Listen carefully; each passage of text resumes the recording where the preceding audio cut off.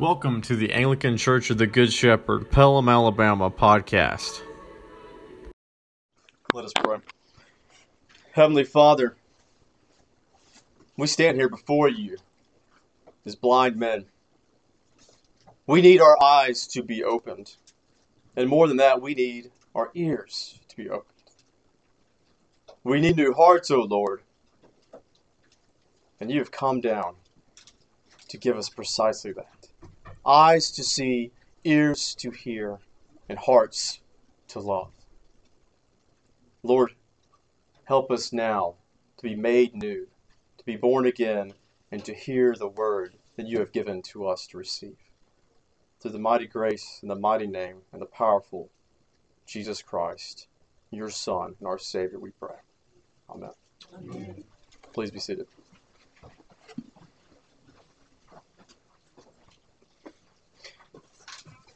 It's a sad reality, but a reality nonetheless, that we are all born blind in this world.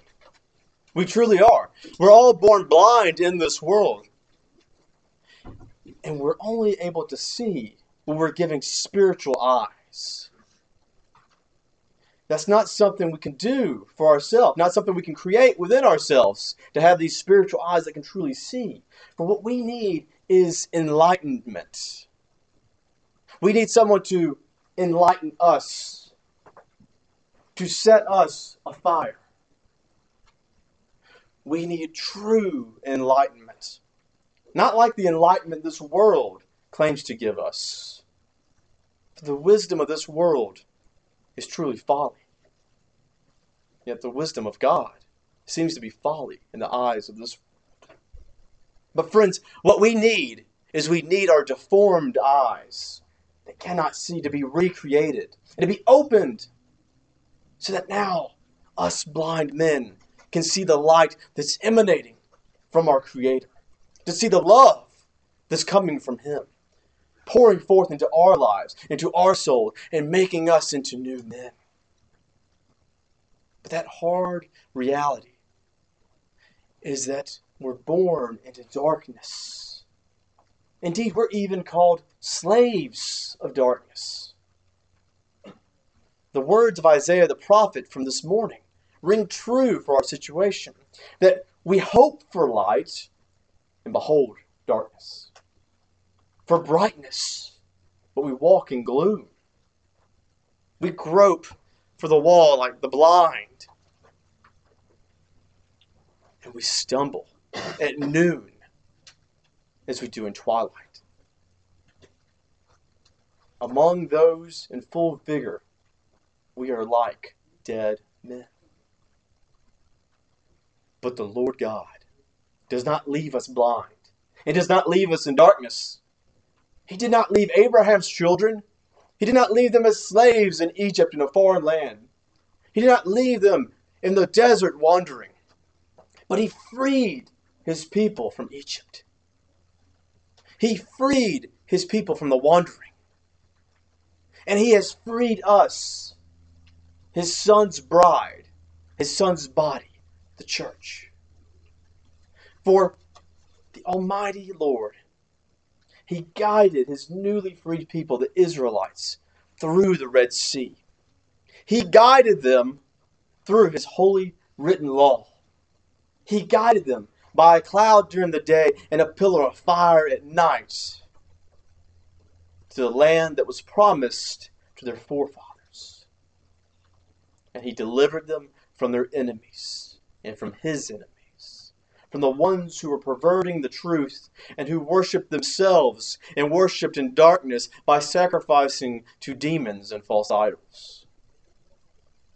Church, the same Almighty Father who delivered ancient Israel has come down and has shone light upon us slaves. We who once were blinded by darkness that we came to know as simple normalcy. That's just the way the world is. We who were once led astray by the evil one to do his bidding as his servants, as slaves to our own disordered desires, who rejected the Creator, the one who made us. And instead we pursued greed, we pursued lusts, we pursued unrighteousness. And indeed, as the scriptures say, justice is far from us and righteousness does not overtake us, as Isaiah has preached. Instead of walking with God like the humans he created us to be, we quote, we all growl like bears. We moan and moan like doves. We mimic the creatures and deny the Creator. We follow after the image and the idol of our own heart instead of the image of God who created us. So is it any wonder that in this life, in this broken and sinful world that's ruled by humanity and darkness, that we quote, we hope for justice, but there is none. We hope for salvation, but it's far from us. Oh, hear, church, the word of God and his prophet who says, for our transgressions are multiplied before you. Our sins testify against us, for our transgressions are with us, and we know our iniquities. Do you know your iniquities? Do you know what those transgressions are? Isaiah reminds us of our, quote, denying the Lord and turning our back from following after God. And as for our sin against our neighbors, we speak, quote, oppression and revolts, conceiving and uttering from the heart lying words. And just as in Isaiah's time, we see justice and righteousness are far from us because, quote, for the truth has stumbled in the public squares. Boy, do we see such a stumbling away from truth in the world of entertainment. We're proclaiming God's created order for humanity as male and female is denied. We see truth exchanged daily for lies in the political arena, where the left and the right-wing agendas, they trump the truth and instead sell us fake news. Where truth is exchanged for itching ears and popularity contests, even within the church, as bishops and priests, as ministers ignore what is plainly written in the Holy Scriptures, and they choose walking in fellowship over walking in truth. They choose holding hands together instead of following the call of God's Word. Now, we may deny what the truth is, but that does not make it any less the truth. The reliable foundation of God's holy word cries out to us. It cries out to us and to this generation. And what is the cry and the call that it has for us who wish to bury the truth, to deny the truth, to ignore the hard realities of the Word of God?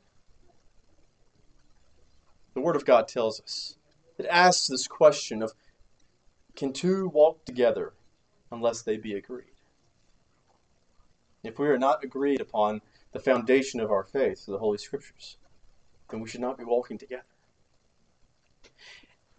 Speaking of truth, this past week we marked the feast day of the Oxford Martyrs, commemorating bishops who stood fast and stood firm in the faith once delivered, who were killed for professing their Reformed Catholic faith in defiance of the English Roman Catholic Queen Mary. I want you to listen with me as I tell you the story of two of those bishops that we commemorated. Two bishop martyrs, Bishop Latimer and Bishop Ridley, who were tied to a stake and they were condemned to die by being burned alive. Those two bishops knew what was at stake, even as the flames leapt up upon their bodies. They refused fellowship with those whom could not agree upon the Holy Scriptures. They did not let the threat of losing their lives diminish their faith in Christ Jesus alone. They rested upon the promises of Christ, upon the solid rock of truth who does not change, upon the living Word of God, His Son, our Savior, Jesus Christ. And as the younger bishop, Nicholas Ridley, showed weakness, the elder Bishop Latimer turned to him and said, "Play the man, Master Ridley. We shall this day light a candle such that by God's grace in England, I trust shall never be put out." So how dare we dishonor their work by not taking up and reading the Holy Scriptures written in our own language, thanks in part to their hard work. For if we opened up the Scriptures, we would see that though we have displeased the Lord God by distancing ourselves from Him in our dark rebellion, though we be far apart from Him, though we be in error and we are covered in our iniquities and our sins, we see good news. Good news being preached even by Isaiah hundreds of years before Jesus walked this earth. Isaiah tells us that when God, quote, saw that there was no man who could intercede for us, then God's own arm brought us salvation. Isaiah tells us that God dresses for war, clothes Himself with righteousness and salvation and vengeance to defeat that ancient foe who binds us in darkness. That ancient foe, namely Satan and his demons. Children of God, the sun is rising, and the sun has risen. The darkness is cast out from the east into the west. As a great flood and a powerful wind, our Lord God becomes man for you and for me. And Isaiah says, quote, "And a Redeemer comes to Zion, and to turn us from our transgression." And indeed, as Isaiah prophesied, God Himself became our Redeemer, turns us from our transgression, and gives us forgiveness of sin. That promised Redeemer from chapter 59 in Isaiah came walking through Jericho. Jericho, the same city once destroyed by the Lord's advancing army, led by Joshua, now sees the true conqueror, the true Joshua, Jesus, walking through a rebuilt Jericho. And as Jesus passes through this ancient city, the people of Jericho gather to see this greater prophet than even Isaiah. And in the midst of the crowd, we see a blind man who sits in his usual spot. Bartimaeus sits there. He looks up and asks, "What is this commotion?" For he cannot see, but he hears. And the reply that is given to Bartimaeus is, "Jesus of Nazareth is passing by." Bartimaeus now stands, for he knows that this is his chance to get as close to God's anointed as he will ever get. "Jesus," he cries out, "Son of David, have mercy on me." "Quiet! Shut up, you fool!" yells those from the crowd. Louder, he cries out, "Son of David, have mercy on me." Jesus tells the people, "Call him. Bring him towards me." For Bartimaeus the blind can see far better than anyone in that great crowd. Indeed, he may see even clearer than we see him in this room. For despite his blindness, Bartimaeus clearly sees the Son of David, the King of Israel, the Christ, the anointed of God, and proclaims him, announces him as such. "Jesus, Son of David, have mercy on me." And our Lord witnesses to that crowd, testifies to that crowd by confirming Bartimaeus' cry that he is indeed the Son of David, the Son of God, the King of Israel. And he has mercy on Bartimaeus by giving him his sight. What made blind Bartimaeus see? Not his righteousness, but his faith upon the only one who is righteous, Christ Jesus. Oh, that we would live in such a world where the bishops, the ministers, and the laity, we did not forsake the teachings of Christ Himself, the doctrine of Scripture, all in the name of community, all in the name of comfort for numbers, all in the name of not being offensive to others. But our community is found upon our communion with Christ. Our community is found in our union with Christ. And our offense is the offense and stumbling block of the gospel of Jesus Christ. A stumbling block to the Jews, and folly to the Gentiles. Our communion and our union with Christ Jesus is rooted in discipleship. Do you sit at his feet to learn from the one who made us? Or are you shirking away from Christ's teachings to please men? Hear me. Hear me. Church, you are accountable for your soul. No one else is. You are. By your actions and your inactions, your thoughts, your deeds, and your omissions. We live in a land blessed with apps, with books, with worship, with classes teaching you the Holy Scriptures and the Christian life, teaching you how to be a disciple of the one who has redeemed you. So take them up. Use them, church. Meditate upon them and pray upon the holy word of God that He's gifted to us. Fellowship with men and women of faith who take the words of the Lord seriously and don't try to explain them away. Take your own life and your soul seriously and amend from where you depart from the truth. Repent, turn away from your errors, and turn towards the truth, the living Word of God. Because one day, each of us shall be called to stand before the throne of truth Himself. And unless we are clothed by Him, who is truth, we shall not enter into His rest, His Sabbath. Let's not be like the people in the passage from Hebrews is describing, dull of hearing, continuously drinking milk on the basic principles of faith, when God has called us to eat the solid food of walking in His righteousness. Though we may be adults in age, far too many of us are content to be babies in the faith. But let us truly fellowship together at the feet of our Master Jesus. Let us learn His words every Sunday by coming together as a church and learning through Bible study. Let us continue fellowshipping together by entering worship together and by sacrificing ourselves to Him each and every day that He gives us breath and life to live. May we enjoy His company by talking to the Father through His mighty name and by being filled by His Holy Spirit. Church, the time is now for us to take our faith seriously.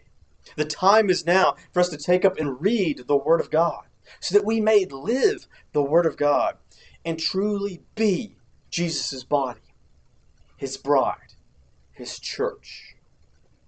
For if we claim to follow Him, then like our Master, we should serve one another, each other, and all those to the ends of the earth.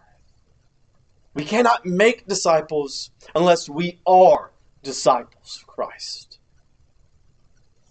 Church, the time is for us to grow up. It's time for us to grow up. It's time for us to play the man and light a candle within our homes, in our communities, and throughout this city that shall never be put out. Amen.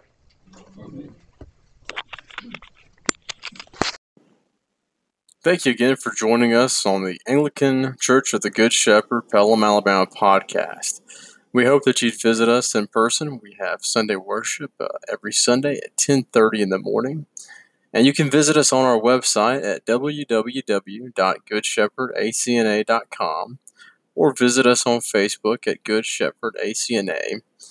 Also, if you enjoy the podcast, please like, subscribe, and rate the podcast. It not only makes us feel better, but more importantly, it helps those who are searching for Anglican podcasts find podcasts like this one and other ones that are out there on the web. Thank you, God bless, and have a good one.